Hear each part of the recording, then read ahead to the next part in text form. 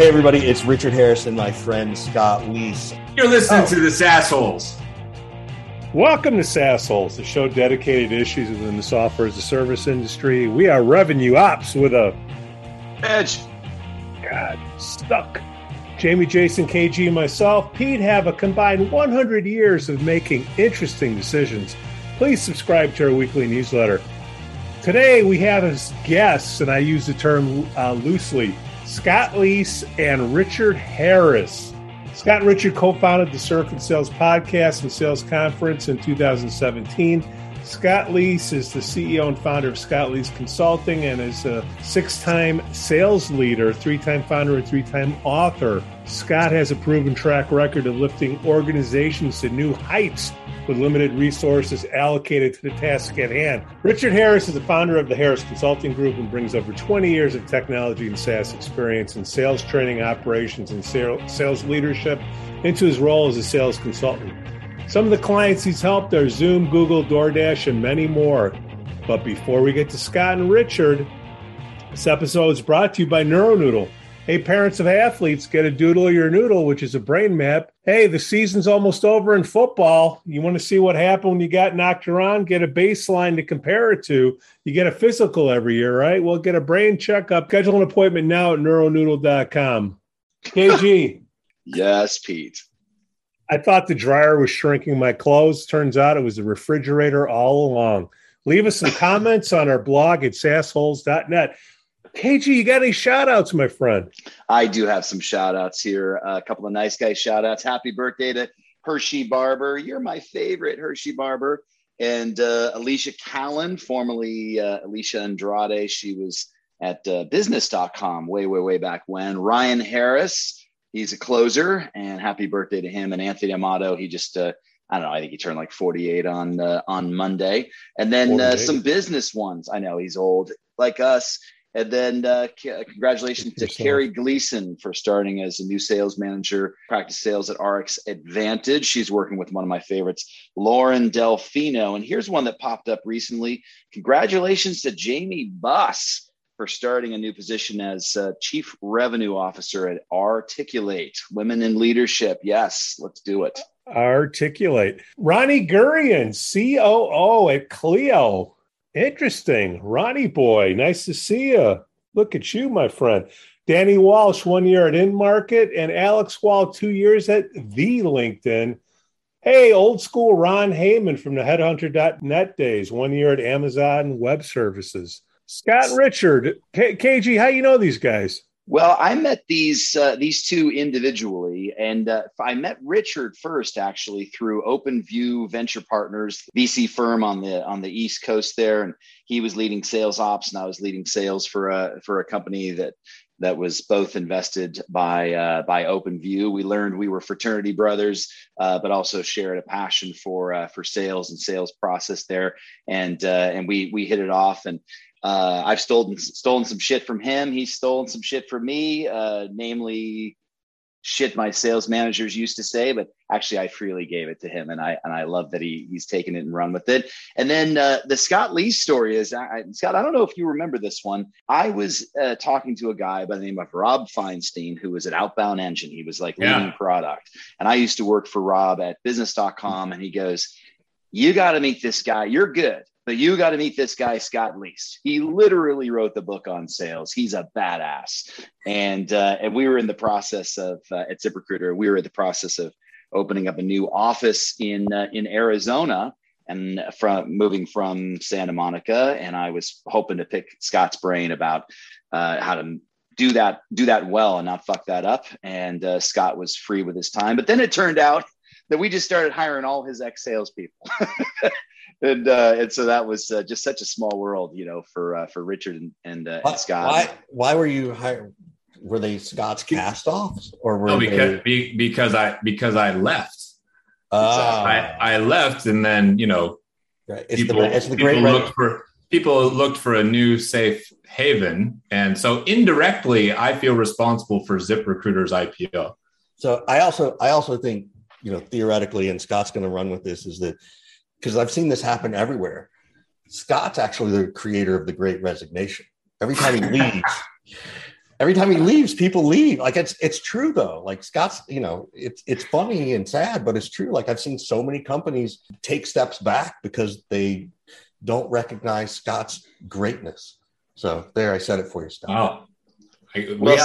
This is for being recorded, Richard. So they actually do leave because of their leadership. It's people don't leave companies, they leave their bosses. And in this instance, the boss leaves and they leave. It's sort of a little bit. They leave the new boss. They leave the new boss. There you go. How does a psychology guy get into sales? Like Scott? Long, complicated story, actually. I was going to school. I played 2 sports in college and had a full ride for soccer and tennis. And, in between playing sports and taking bong hits and having beers and everything else that you do in school, I just was looking to study something that I thought was interesting. And at the time, understanding more about people and psychology, and I have a minor in religious studies, I was just kind of learning this stuff, and I didn't really have any mind for, business or career or anything like that. And ended up going to grad school at Arizona State and getting a master's degree in learning and instructional technology. Still didn't really know like what I was going to do with my career. And then I got super, super sick. And unfortunately, I spent 4 years in the hospital fighting for my life.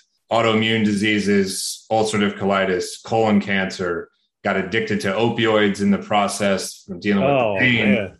So it took me over 4 years I had 9 surgeries, 4 major abdominal surgeries, 2 life-saving surgeries. It took me 40+ years to like come out of that. Right.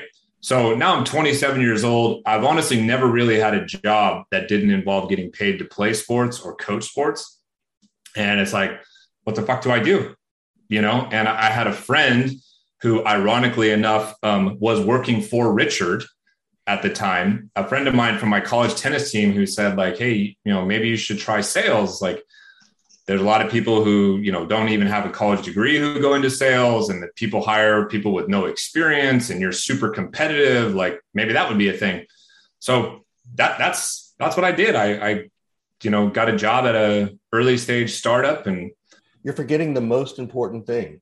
Well, the most important part is that Richard wouldn't take an interview with me because he told my friend that, I had no experience and all this kind of stuff. So he kind of thumbed his nose at me. But the story ends up coming full circle later on. But, lo and behold, like nowadays, I think, and I'd have to ask people a lot younger than us, but I think they tell you like, go get a psychology degree, understand behavior, and how people think, and then go get an MBA and round out everything. You got the best of both worlds, right? Mm-hmm. Nobody told me that. I wasn't thinking that way. But it turns out that having a psych degree, has been really good, not just for selling, but also for leading people, I think. Now, we just had Jan Wilkie on the show just last week. You guys know her at all? Just curious. Sure do. Yeah. She was the very first sales rep that I ever had when I was at Main Street Hub in the year 2010. And she went from sales rep to senior sales rep to sales manager to running sales ops for me. And then we took a little hiatus from each other for a few years. And then she was the very first hire that I made when I took over at SVP of sales at Qualia. I hired her to run sales and revenue ops for me. And she's been there ever since. Interestingly enough, one night I'm in San Francisco at an event for Sales Hacker, and I sit down to this person next to this woman and start chatting her up, and I'm like, and we realize that we know Scott mutually, so we call Scott. He's like, how do you guys know each other? So it's really weird how a lot of things that Scott and I do turn serendipitous. Granted, small world. Now it's more often just because we're already sort of in the ecosystem, but when we were sort of starting that part of our growth, I wouldn't even say we knew we were branding each other. I would just, we were just growing our thoughts.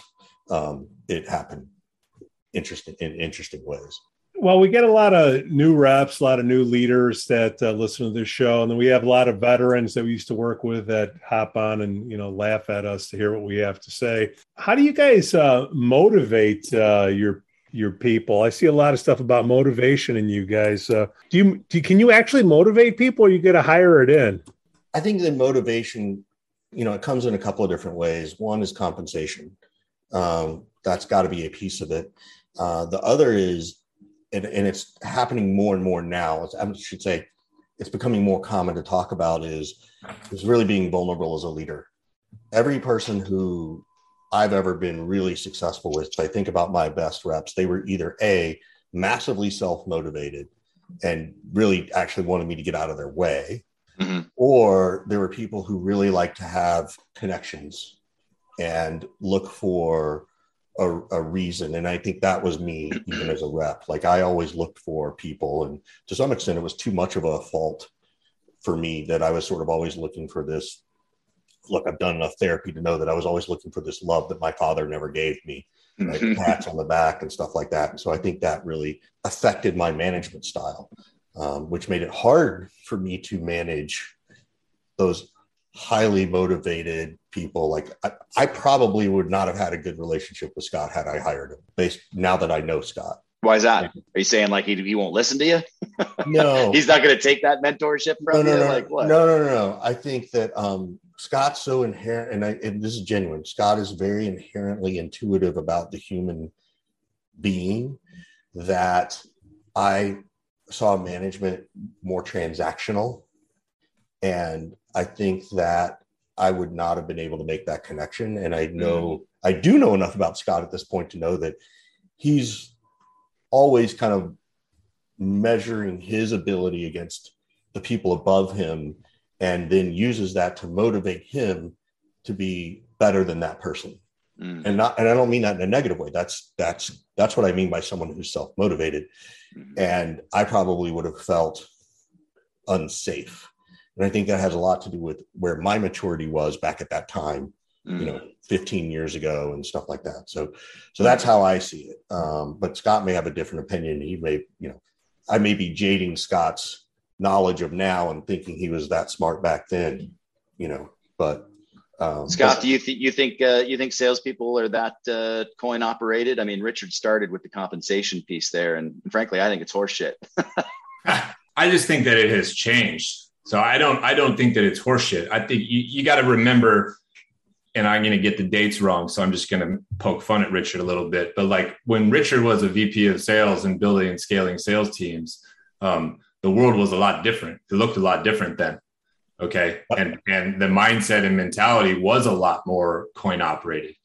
You didn't have Gen Z and millennials who cared about things like learning and development and growth operation and that kind of stuff. Right. So I think what Richard is defaulting to is a lot of like his experience. And frankly, I think a lot of people still feel that way and they're terrified to admit it, because I think that they're a little worried, like, the mob is going to come after them and be like, you shouldn't be in sales. You're not allowed to be money motivated. It's like bullshit. Yes, I am. But that's not the only thing that motivates me. And most importantly to me is every single person on your team is motivated by something different. Yeah, that's right. And that's the key. If you want to motivate people, like you have to understand who these people are, and you have to weasel your way into their lives to an extent where I know what KG wants. I know what JM wants. I know what Richard wants. I know what Pete wants. I know what Scott wants. And all those things are different, right? Somebody wants experience. Somebody wants mentorship. Somebody wants cash. Somebody is motivated by just being the best. Somebody wants recognition. Some other person has a massive chip on their shoulder. And how can I use that to keep them motivated? It always just circulates back to the why. Like, why are you here? Who are you right now? And where do you want to go? And what do you want to become? And why? And then I pushed beyond that to get into specifics. So like, why do you want to earn $250,000? What are you going to do with that money? You want to buy a house. What neighborhood do you want to buy the house in? How much does that cost? Is it a fixer-upper? How much do you have to drop in a down payment? And then how much are you going to have to do to redo the roof, right? Okay, how much deals do you have to close every single quarter in order to save this particular amount? Scott, just shut the fuck up. Get back on the phone, man. Seriously. No, but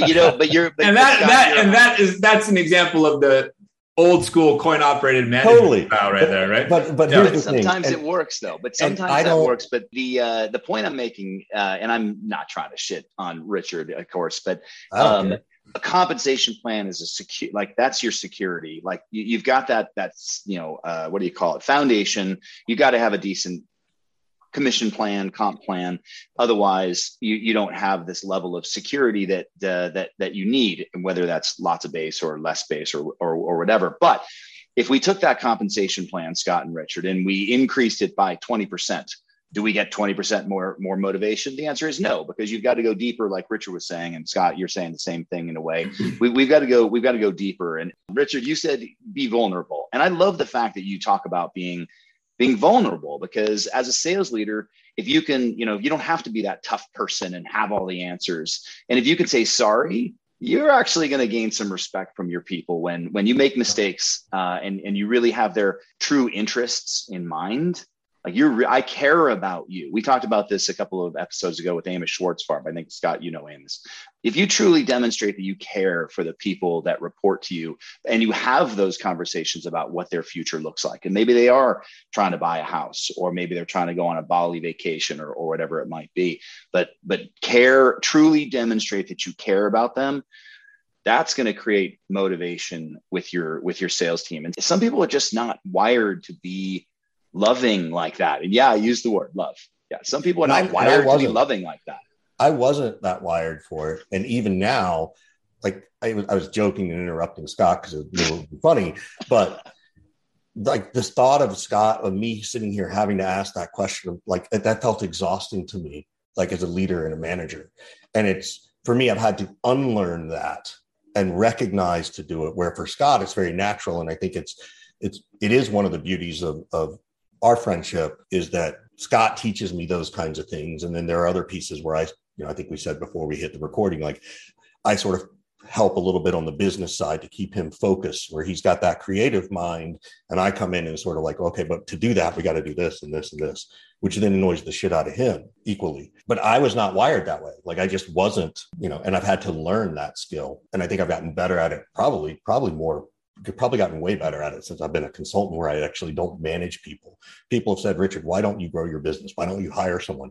Well, I don't want to fucking manage anybody. I don't want to go through that. Scott's, I've got a couple of like part-time people, which I couldn't do what I do without them. But the thought of actually having an employee and going and getting insurance and like, drives me totally nuts. So when I asked about motivation, one of the first words that came out of your mouth was compensation. Do you think we'll ever see a world where you have salespeople and there's no longer pay at risk? It's full salary. You're paying a market wage, 100% salary. If you have a sales leader and they bring in more money, then they get paid more salary and get rid of this pay at risk. No. What do you guys think? I don't think so. I think it's so inherent. And I think that the war on talent, that we're hearing about now is only going to get worse, right? We've been saying for years, what happens when the boomers retire? Well, they're actually finally retiring. Like they really are. And there's not enough people behind them yet. The good news is that I think we've built a stronger stable of people who do want, when they do stay and come into sales, they'll want to stay if they like it. I know the SDR function, I don't think it's going to be right for everybody, but there's now a lot of people who you could go hire. I mean, all three of us, it frustrates me when I hear people say, well, you don't have experience. You've only been an SDR. And it's like, are you fucking kidding me? There was no such thing really as an SDR back in the day. You just hired people, and guess what you had to do as a leader? You had to fucking manage them and train them and teach them. That noise drives me nuts. So I also think that the companies who want to grow, they're going to pay more. And if you give reps a base salary that's too big, too many of them are going to get lazy. And I think you would affect the ecosystem in a very negative way over the long haul. Is that a leadership problem? Yes.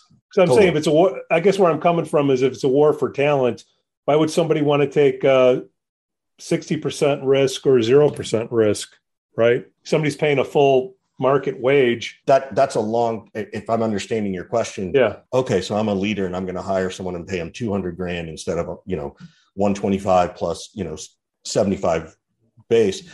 Great. Well, I'll see you in 6 months and see if it worked for you. Right. It might work. Maybe, the the thought is, and it's been a while since I saw any new research, but the thought is that Gen Z coming behind the millennials is way more transactional because of the financial crisis. They're way more like Gen X. To your point, that high base may work, but you still have the same problem is if people don't perform. I don't know, Scott, What do you think? Like, we've never talked about this topic. It's a great question. I think it's inevitable that people give it a try. Whether or not it sticks and works, I don't know about that for a lot of the reasons that you mentioned, but I think it's inevitable because you're talking about a war on talent and salaries have gone up 20 to 30% already. And I would say in the last 6 months, I'm not even talking about like start of pandemic to now. In the last 6 months, 20 to 30%. So to me, it's inevitable.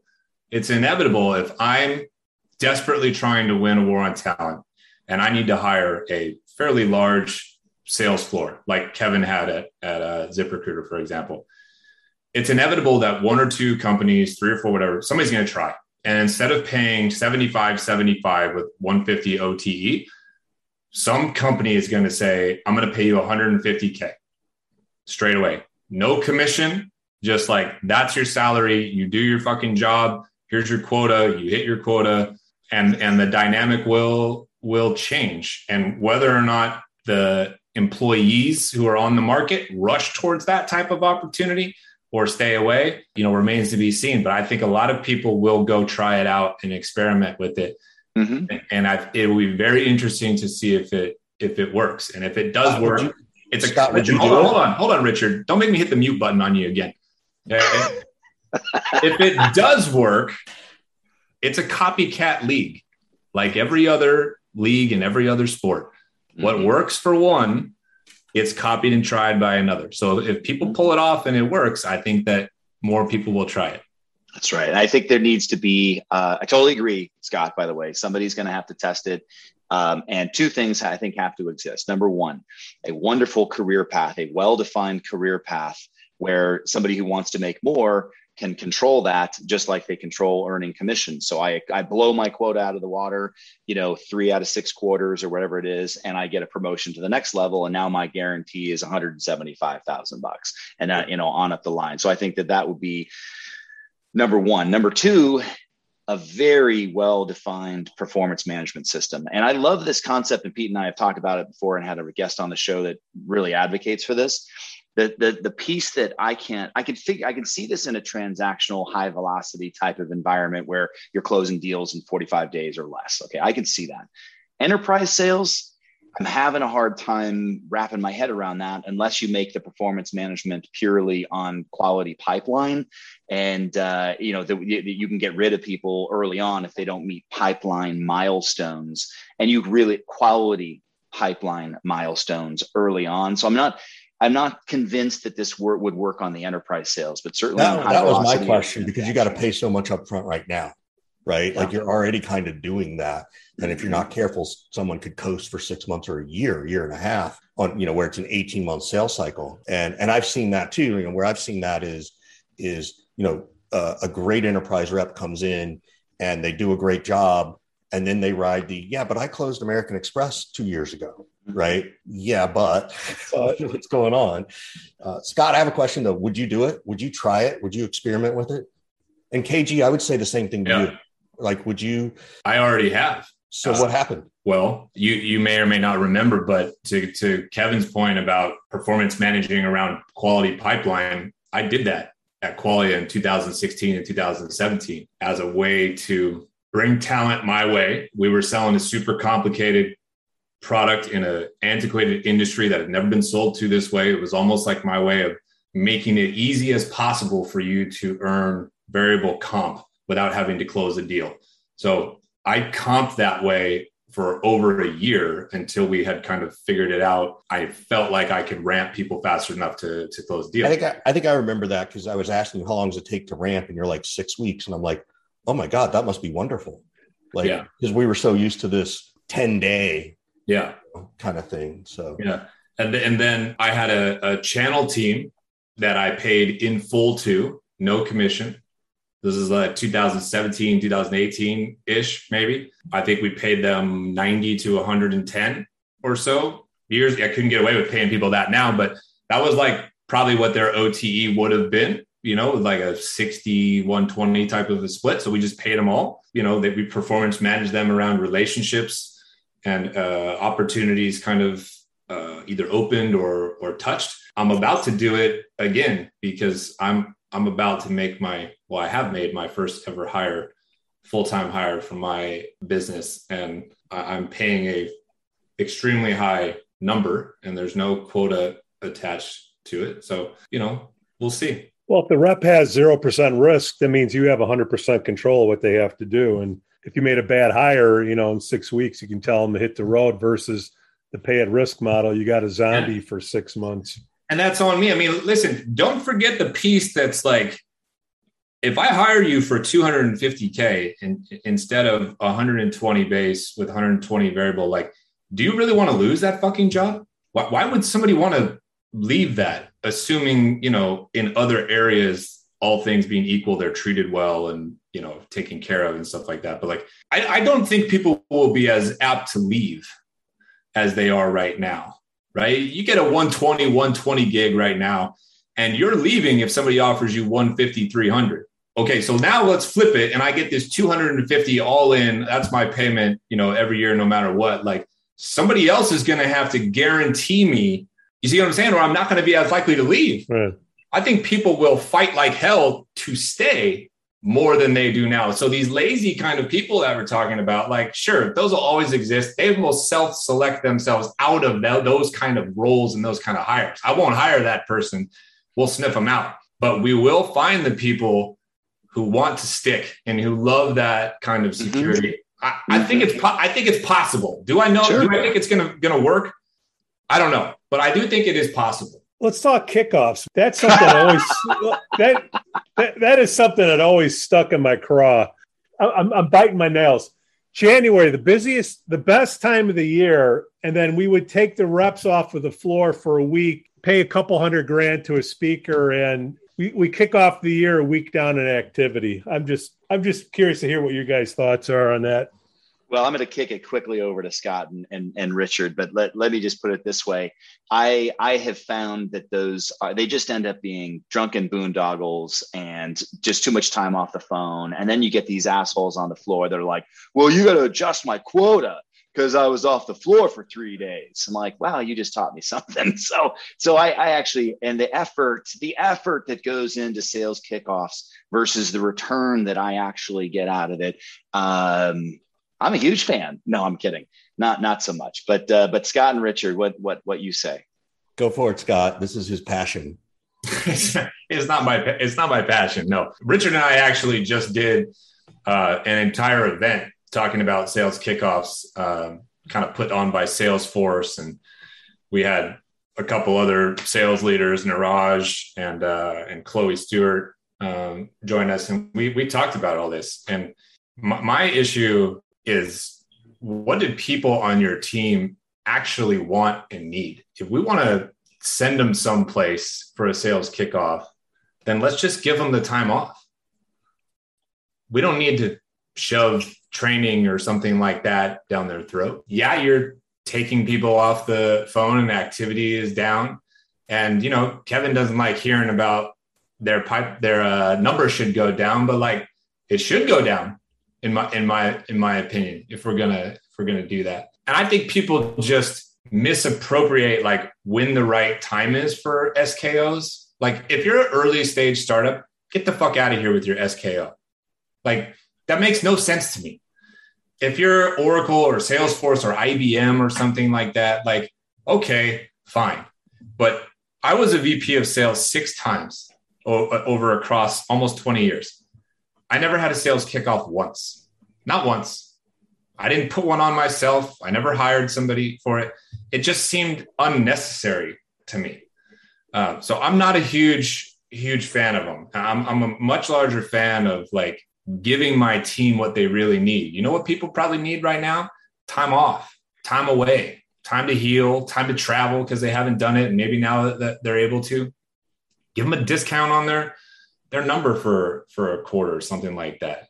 If they want training, you can make it available to them when they are able to access it, an on-demand kind of way. So, and Richard and Niraj kind of disagreed with me, on this. This is like Richard's moneymaker, right? So give the counter argument. No, so Scott, thanks for trying to throw me under the bus. No, it's not my moneymaker. I don't do a lot of kickoffs. My whole thing around the kickoff is understanding what it is you're trying to get out of it. Mm-hmm. If someone says, on the occasion, people actually ask me to come do a kickoff, I will ask them what else is going on, how many days is it? And then I will tell them, look, you can pay me, but it's a colossal waste of your time and money to do any sales training at a kickoff. Like you got way too much other stuff being dumped on people. And also it shouldn't be just for sales. It should be for the organization. Like it should be it's a gathering, right? Almost like, the holiday party, so to speak. That being said, if you understand what your team, if we do a kickoff, I want the team to be better at blank, blank, and blank. Mm-hmm. You need to define what that is. And then based on that, you don't even have to ask, well, legal, what do you want? Marketing, what do you want? Sales, what do you want? And then someone has to kind of scrum that and say, no, we're not doing all those things. Here's what we'll take these pieces from everybody. I think the expectation of what should come out of it is always misaligned, like many things in sales. I'm okay with it if you understand what you're really trying to do and not trying to turn it into, oh my God, it's January. Now we don't have to do anything else. And I think if you want to do theoretically, do you do more president's clubs and less of an SKO? Like, do you have a president's club every quarter or every 6 months so that more people can partake and attempt to go? Feels more motivational than sales kickoff. Our good friend, I don't know if you guys have had Tito on, but Tito Bort's a guy who runs an organization, and he has quarterly president's clubs where they do sort of like leave on Thursday, come back Sunday, and they have to go within like 3 hours. I think they're based out of Miami, so it's got to be somewhere relatively close. But that can be the Bahamas, it can be Mexico. I mean, there's a lot of places they can go for 72 hours. So, for Scott and I and KG, I still don't know why you haven't come. We're leaving tomorrow to go to Costa Rica, and those are 4-day events. Like, it can be done. Something cool and intimate and motivational can be done that doesn't have to be in Vegas, for 4 days, which is also a colossal waste of like drunkenness, right? Hey, let's get everybody to educate them. And then let's send them where there's plenty of hookers and blow and booze and opportunity for anybody to make a complete ass of themselves. Yeah, but big mistake. And then you got to fire a producer. There's always one. There's always one. There really is. Well, on the topic of mistakes, and colossal errors, what are some of the biggest sales leadership mistakes you guys have made? Well, I completely shanked one of the roles that I took as a VP of sales. I was only there for about 8 months. I did a lousy job vetting the opportunity. The executive leadership wasn't what I thought it was. The product wasn't nearly as market ready as I was kind of led to believe. I put myself in a position where I had virtually no power, no authority to get anything done. And this was not my first VP of sales gig. This was my third. Mm-hmm. So what happened was, I think I got so overconfident and arrogant, thinking like I could turn water into wine, basically. Like, you just give me anything, I can figure out how to sell it and make this shit happen. That I didn't invest enough time and energy and take seriously enough, like all the other elements that may make a business successful, and just thought, well, just put all the weight on me. Like, I'll make it happen. That's a big, big mistake. And huge, like, fork in the road moment for me, because I really changed my behavior and process from that point forward when I took on the next 3 VP of sales gigs took it a lot more serious. And I try to educate people about this, all the time, and not make the same kind of mistake that I did. So that's the one that like massively stands out to me. Yeah. But just now summarize for me though. If you were to wind the clock back, what specifically would you do differently? Make sure the product was go to market ready. Make sure that I had authority to make changes on existing team members and not get blocked by nepotism along the way. Make sure that the CEO and the other executives were more interested in getting things done rather than talking about things. that might get done. Those are three real specific I love it. ones. Richard, what say you? Some of the biggest leadership mistakes. Well, I think the first one was all going back to my own psychology, where I actually did think I knew it all. Like millennials had, the joke is they're entitled. No, you don't know what entitled was till you met Richard Harris, when I went by Ricky, by the way, at the age of like 24, 25. And I thought I knew everything, and I commanded and walked around like that. I then got my first job with a fun company, but they rewarded that level of arrogance. So it just got worse. And so that to me was hard to unlearn. And to that part of where I was joking about Scott, like, oh my God, Scott, stop asking that person all those questions about what motivates them. Like, that's the hangover I still have in me from those days, because it was STF, you'll get back on the phone. That was one. I think the other one was in KG. I called you about this one a long time ago. I just started consulting, maybe been doing it about a year. And I got seduced by the tech. I got seduced by the technology, and the technology was great. In fact, their competitors are doing phenomenal. And the negotiation was so hard with this founder, and he was a tech founder, and was this tech founder who thinks they can read the book all over the weekend, and then all of a sudden they know everything about sales, right? Like, they just read Never Split the Difference, and now they can go and outperform. I tried to do what Scott did. I said to him, what is my authority? Do I have a budget to go and buy these tools? And every answer was yes, yes, yes, yes, yes. Mm-hmm. And then I wanted to go in. This was back in the day when you could get like HubSpot open email tool for like $10 a user. I had to have an hour meeting with me and the co-founder and the COO of a 10-person company to get 2 licenses to this thing. And so it just got really bad. And they even recognized it wasn't the right thing. And I, quote unquote, was let go, and I should have fought harder for a bigger severance. But that was my mistake. And I see this all the time about tech founders. And I talk about this now of like, one, if you're a tech founder, you got to understand, just because you got the first 3 deals from friends and family does not make you a salesperson. It makes you recognize the driver for revenue, and that what a good conversation is. But, those tech founders don't understand that people are buying them and their brain more than they are the product or the service. So that was probably my biggest mistake, was getting seduced by the tech. Sadly, KG gave me the advice to go take the job if the tech's that good. So I blame you.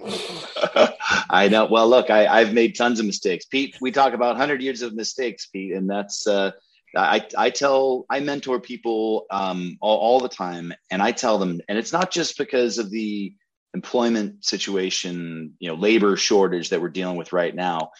Scott and Richard, I tell these people, whether sales leaders or AEs, you deserve to interview the shit out of the people that you're meeting with. You interviewing them, you have a seat at the table, you look at them eye to eye. 1,000%. You have to ask them the tough questions. And I don't say that just because, we have such a, so employee centric right now. Anytime, you still deserve to ask all those questions. Otherwise, you'll find yourself in a role where you're like, God, I really wish I would have learned that before I started. Yes. And you'll still run into that. Of course. I know people who are still running in, they're asking all the questions, they're making it down to the final candidate. And what ends up happening is they've asked all the right questions.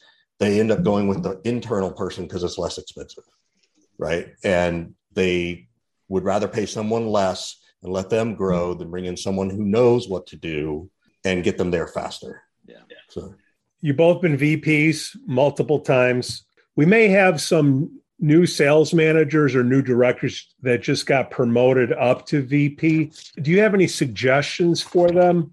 My suggestion would be, once you get to the VP level, you better understand what your opportunity is and what you're signing up for. Don't let a CRO shove a number down your throat. What do you guys say?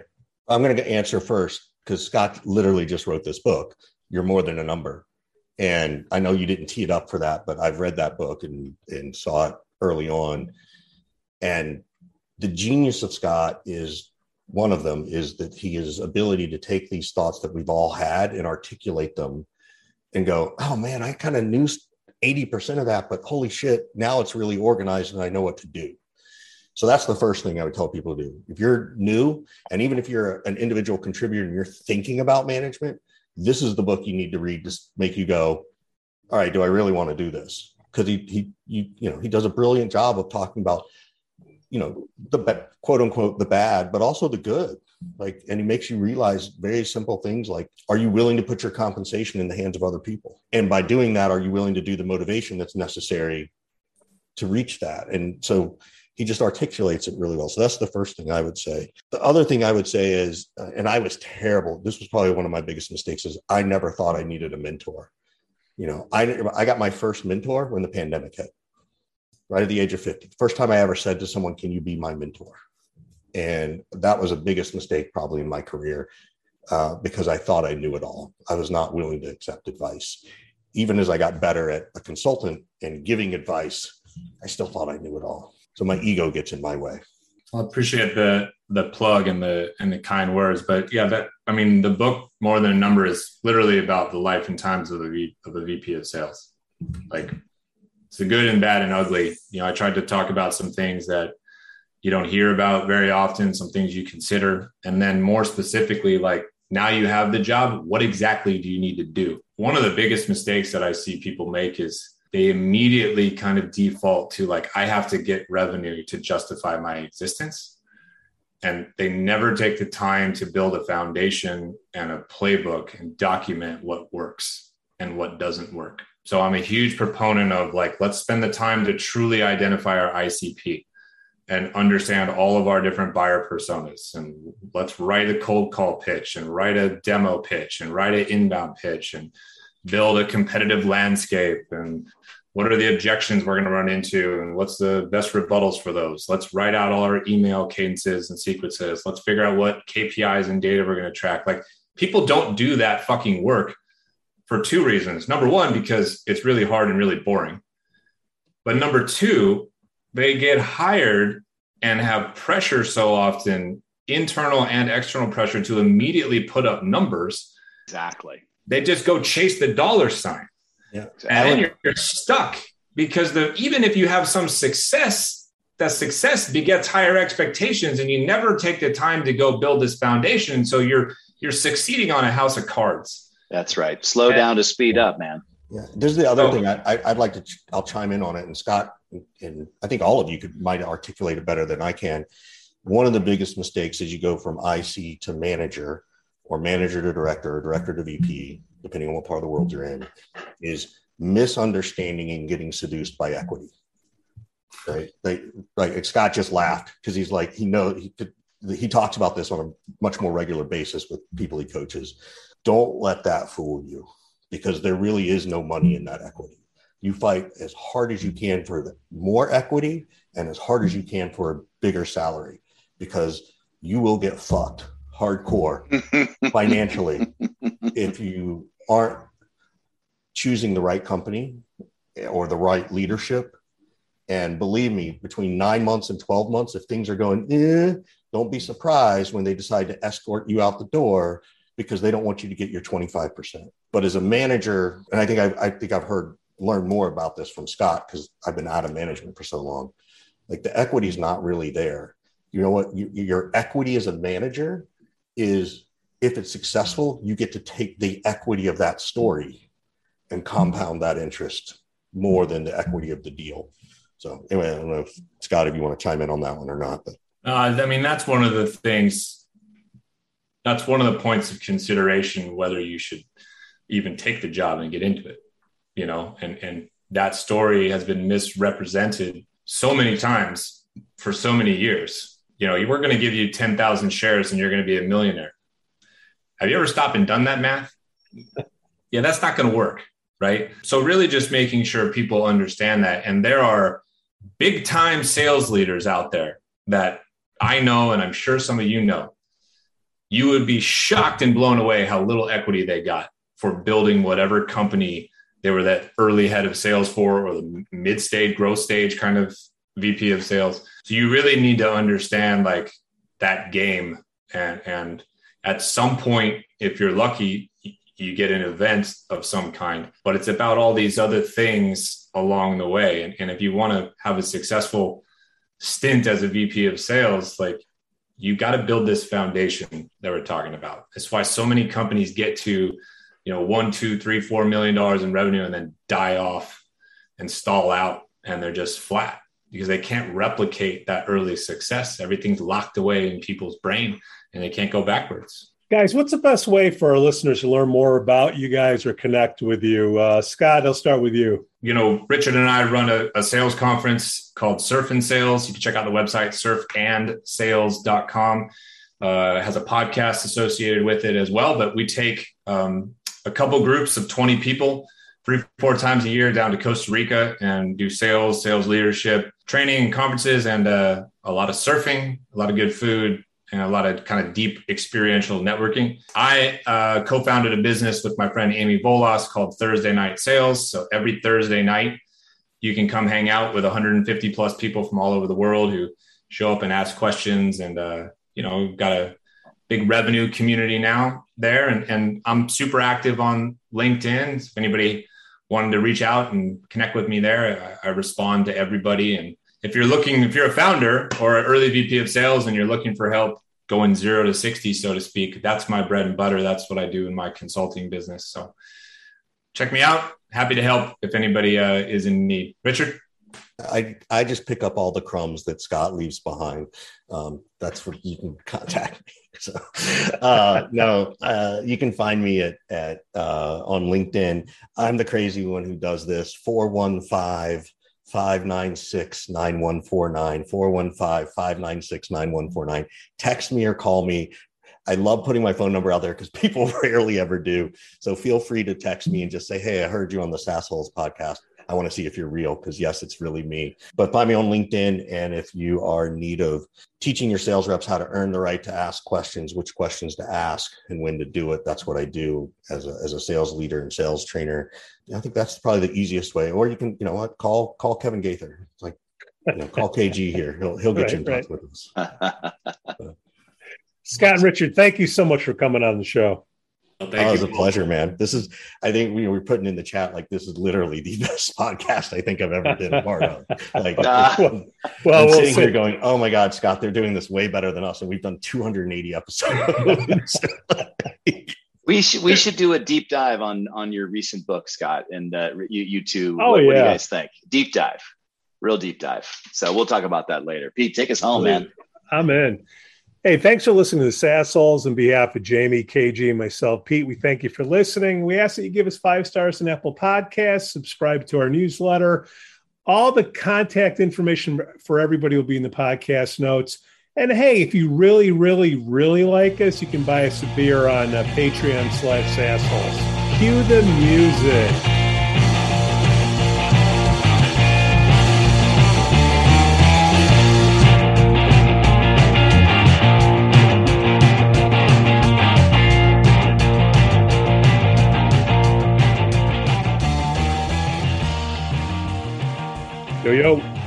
Yo.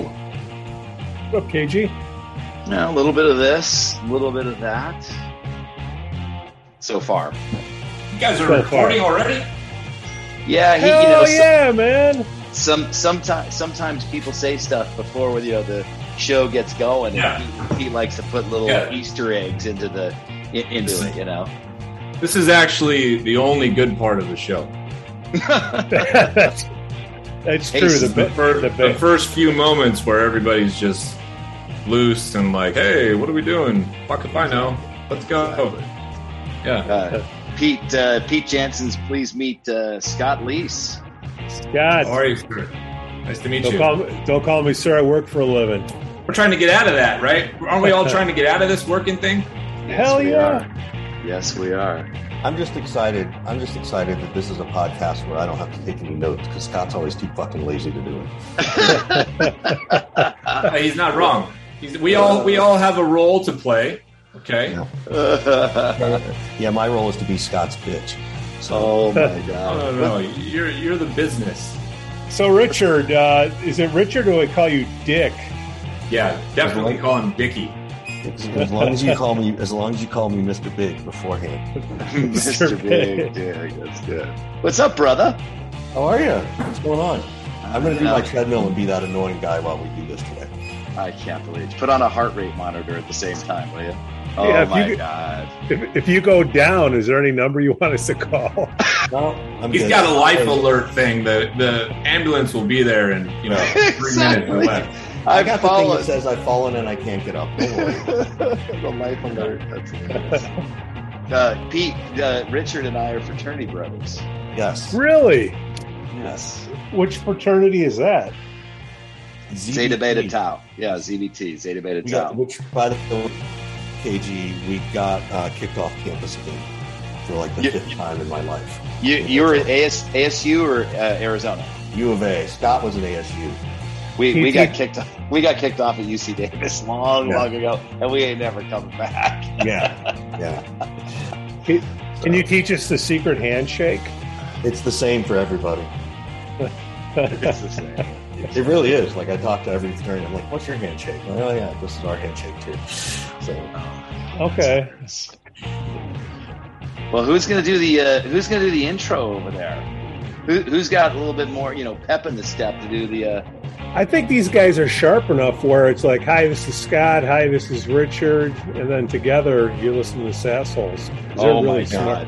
And Jesus, I can do that. All right, I'm gonna put myself on mute because I'm gonna start laughing. Yeah.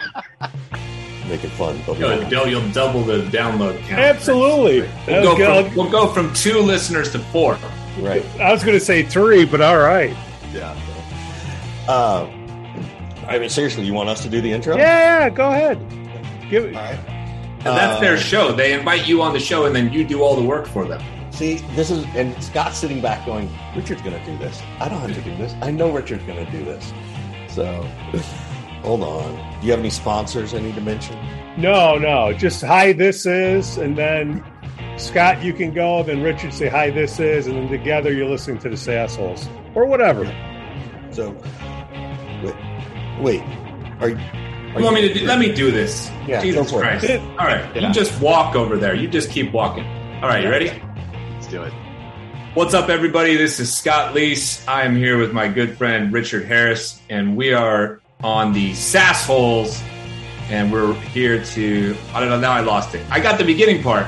I don't know. So let me do it. And this is by the way, don't edit any of this shit out. Like this is right. You can see how terrible we are. This is standard. All gold. Like, yeah. Like, how do these people run any kind of business whatsoever? I have no idea.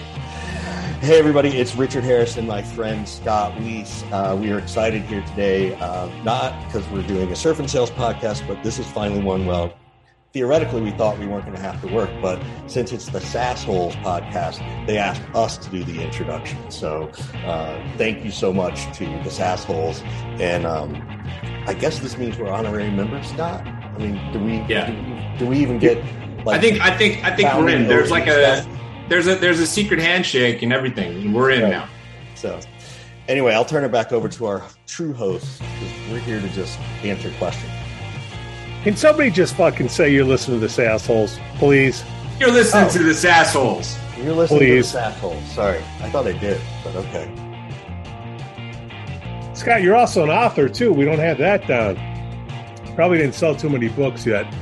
No, 3-time author. He's a 3-time author. You just got done saying I was a 3-time author. I wasn't going to call you out on it, but I was going to say, which book? You 3-time author. You just one come out in June, didn't you? Yeah, I had 2 books come out this year. I released a book in January called From Rep to Manager, and in June I had one come out called More Than a Number, and kind of completes the trilogy. Let's just More Than a Number. Okay. Well, it's going to be fun editing. Richard Harris. I want to know, Scott, did you write that introduction? Because wow. They just stole that straight off of the copywriter who put it on my website. Taste. I've never heard you be so pompous. Richard Harris. Oh, God. Are we starting? KG. We are live. All right, hands inside the cars, please.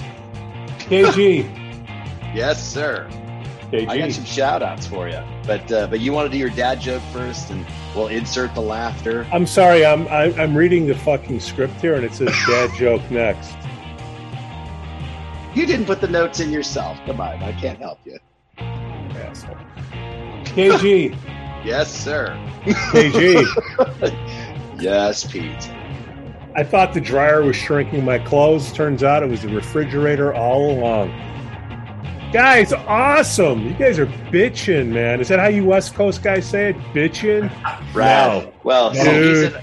Richard's is West Coast. Scott's like, Southwest or Texas or something. I live in Austin. Okay, let me. Richard's from Macon, Georgia, originally. Yeah. So, Scott's from Northern California and now lives in Austin. Exactly. So. Well, I could say about that podcast, it was pretty good. That was fun, man. That was show really is- nice. Your show is just like ours. It's basically part train wreck and part like substance. So now you put like two train wrecks together, and that's what happens in the first 15 minutes of our show. You know? It's like Barstool with a brain cell. Yeah. Right.